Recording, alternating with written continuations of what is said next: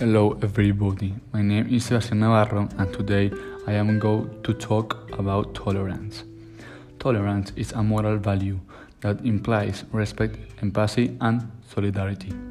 It means being flexible, knowing how to listen, knowing how to observe and accept difference and as a normal part of your life.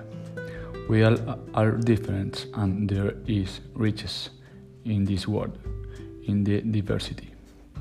Tolerance is an accepting and embracing difference, appreciating diversity, not being afraid, respecting those who are not and those who do things like us, considering them the equals, knowing how to listen, help and empathy.